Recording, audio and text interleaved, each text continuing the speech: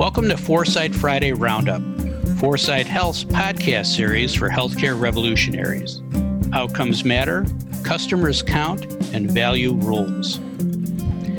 Hello again, everyone. This is Dave Burda, news editor at Foresight Health. Today on Foresight Friday Roundup, we're going to be talking about drugs. We're going to be talking about the prospects for a COVID-19 vaccine. We're going to be talking about the market response of drug companies to the coronavirus outbreak. And we're going to be talking about some of the unintended consequences of how drug companies are responding.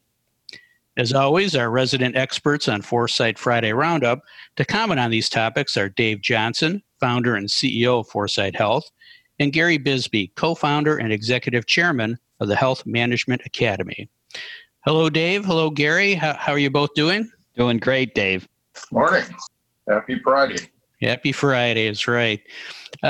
Before we talk about vaccines and drug companies, this weekend, as you know, is Memorial Day weekend. Are either of you planning to go outside or in some way honor all the heroes who have died in the service of our country?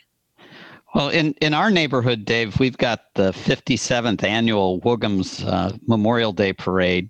Woogham's stands for Wellington Oakdale Old Glory Marching Society. And every year, a few hundred people get together about a half a block from here in Woogham's Alley and march to St. Joe's and get popsicles, and Jesse White tumblers perform, and it's always a lot of fun. And the slogan has always been, everybody marches, nobody watches. So this year, it's going to be a virtual parade. And the slogan is now, everybody watches, nobody marches. And we're going to have, kids singing the national anthem, a tribute to the veterans. Both Governor Pritzker and Mayor Lightfoot are going to make remarks, and then we'll have a performance of the Jesse White tumblers at the end. So that's where I'm going to be at 11 a.m. on Monday. Very well organized. Yeah, I'm impressed. How about you, Gary? What are you up to? Yeah, our little parade here in New Canaan has been canceled, unfortunately. So we'll all be remembering those that have given their lives for the country in our thoughts and prayers. That sounds great. I think we're going to make our kids who typically march in the Memorial Day Parade play their instruments inside to see if they could still carry a tune. So you're going to break some glasses. Yeah, it'll be real interesting. All right. Well, Dave, the story this week seems to be the prospect for a COVID-19 vaccine. What have you seen that makes you optimistic about that, and what have you seen that makes you skeptical? Let's start with reasons to be optimistic.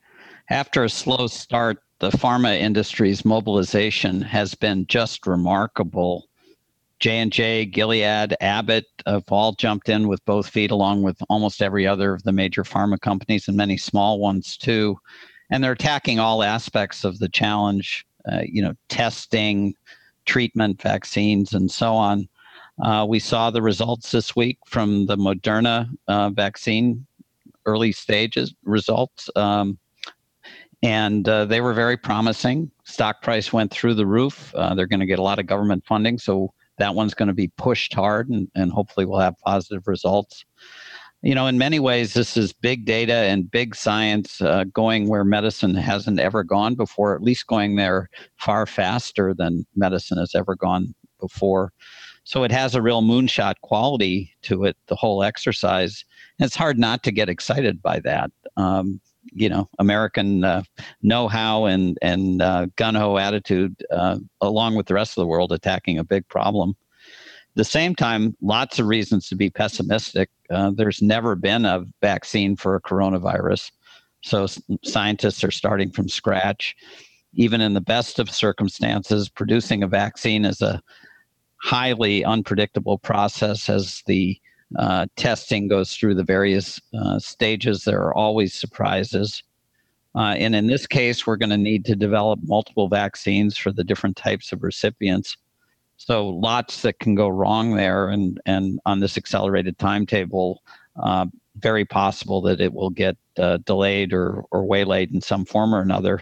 And then once the vaccine is in place, there are another whole host of major issues manufacturing, distribution, prioritization of who receives the vaccine, balancing getting it to the greatest number with protecting those that are the most vulnerable, education, particularly addressing all the anti-vaccine people out there. And so as we sit here today, still relatively early in the corona crisis, it's like since we're talking about Memorial Day, it's like the soldiers in World War I, singing, it's going to be a long, long way to Tipperary. Gary, same thing. What do you see happening on the vaccine front that gives you hope and some things that give you pause? Well, over the course of the last several weeks, I've had the good fortune to interview Albert Bourla, the CEO of Pfizer, and Alex Gorsky, the CEO of J&J, and Julie Gerberding, a senior executive at Merck. And Julie, of course, was CDC director for 7 or 8 years. And used to head up Merck's vaccines division.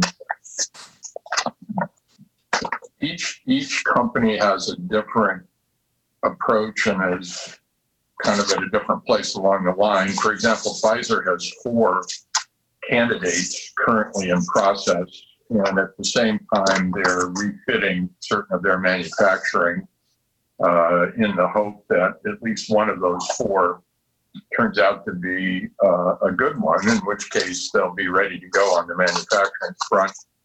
J&J just interviewed Alex 2 days ago, and he's committing to 1 billion doses being available by the end of 2021.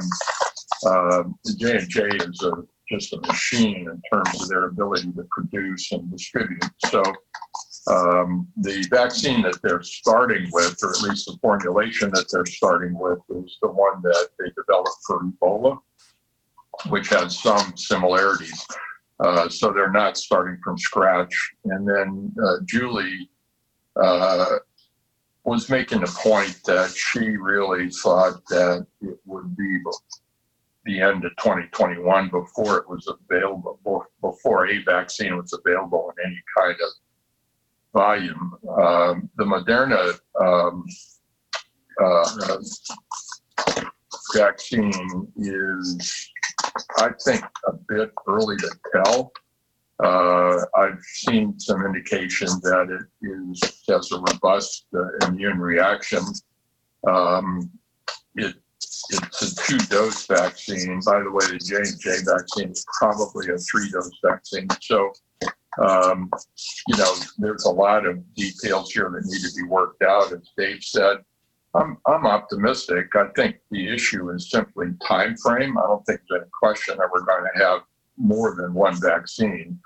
The question is, can you do it in a matter of months? And that seems unlikely. But if we're thinking about vaccines available in 2021 in some kind of volume, I think the odds are pretty good that we'll be able to reach that goal.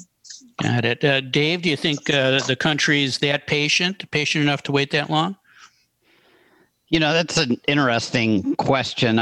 I find this really interesting tension between the science of developing a vaccine and journalism, the media's coverage of it.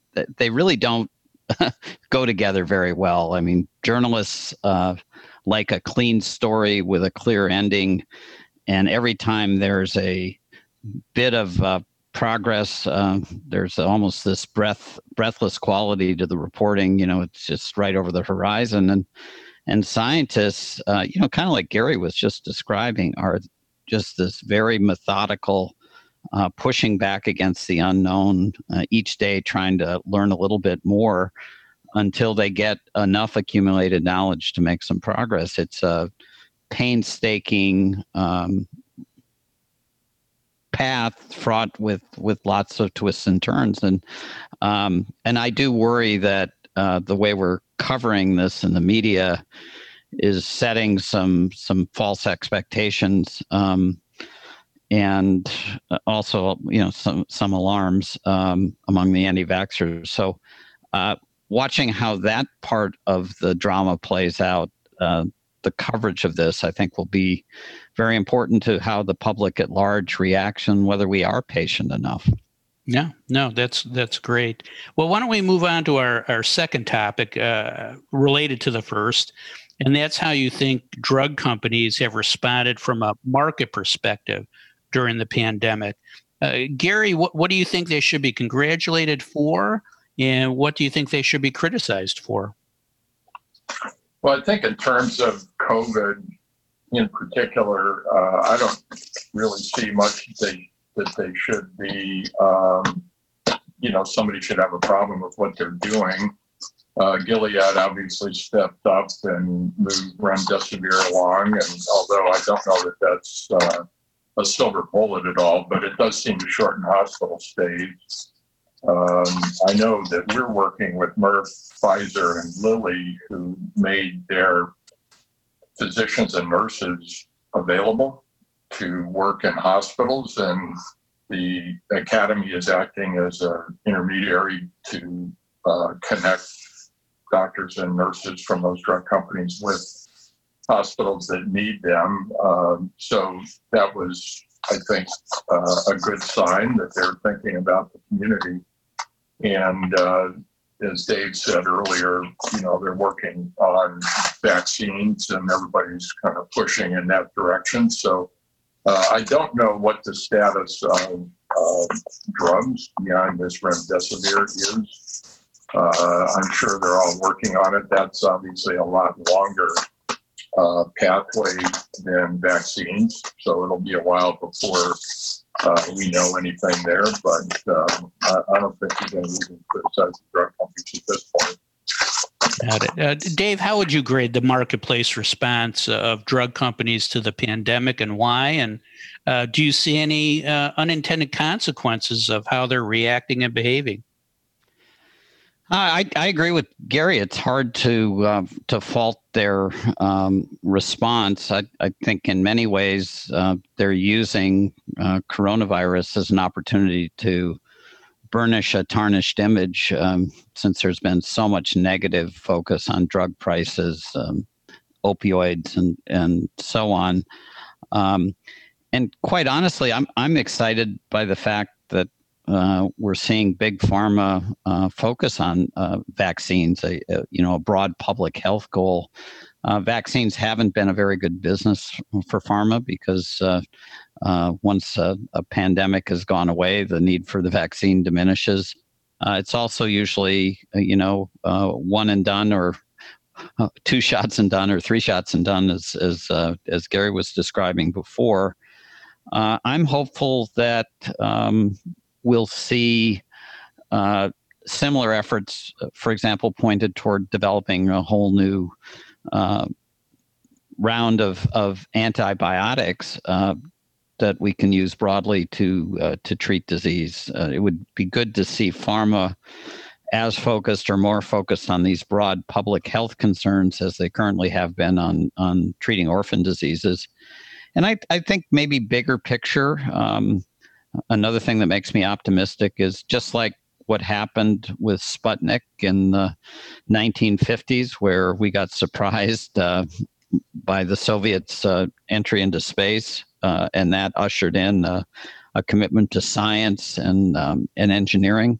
That this is the type of crisis that could capture the public's attention and create the next generation of scientists, engineers. A lot of it's going to be data-driven that can really revolutionize the way we live, work, and play in the world. So maybe that's an unexpected positive good consequence from all of this. So that sounds what, like B+ A- range, Dave? Yeah. Okay. Yeah. Great. Gary, do you agree with that grade that Dave just gave out? Yeah, absolutely. I think Dave makes a really good point. He was talking specifically about scientists reacting to the COVID crisis. And let's extend that a bit to caregivers, Dave, because I think that we'll see doctors and people drawn into medicine and nursing and so on as a result of this, which will certainly be a positive. And just going back a minute, Dave was making a point about the media. and they like a nice, clean story and an ending to it, which totally agree with that. And Dave, we might include politicians in that. Yeah. So I don't know that the public has any option here. They're going to have to wait until a vaccine is developed. But how the media treats that, how our politicians treat that is probably more variable. Got it. Yeah. Well, I'll make sure I tell my friends to temper their enthusiasm a little bit. Right. All right. Why don't we talk a little bit about next week? Gary, tell me what you think the big story in healthcare will be in the week ahead. Yeah, I mean, I imagine it's going to be the governor's opening the states. That seems like it's the big story. We're seeing that there's likely to be a surge in the South. So strictly from treating COVID patients, that will be a story. I imagine that we're going through in hospitals where there are hot zones. How are the caregivers going to treat all this? I mean, there's a lot of stress on these people. There's going to be some reactions to that stress. Hopefully they can kind of come down from the top of the mountain of the kind of stress that they've been at and do that without a lot of problems. But one imagines this is going to be a big issue for the hospitals to handle these caregivers that have been under such a stressful condition. Yeah, absolutely. Dave, what's your prediction for the big story in healthcare next week? Well, I'm going to stick with the vaccine theme of this week's program and just make the observation that this video pandemic that went viral to me is a very troubling development. It's an anti-vaccine conspiracy theory about coronavirus, and it went mainstream, and over 8 million people have viewed it, and it just eats away at the edges of what leaders can do to establish trust and credibility. Also, just this morning, we heard that the Washington State unemployment process has been hacked, and they've lost several millions of dollars, even tens of millions of dollars, which again, the ability of leaders to communicate with the public is absolutely paramount at this point in time, and yet the level of distrust is exceptionally high. So I think we're going to continue to see that tension working its way through, and places that have higher degrees of trust with their leaders will do better than those that don't. And that's going to be a theme that we should pay careful attention to. Great. Now, I'll just add one thing to that is stay out of Wisconsin.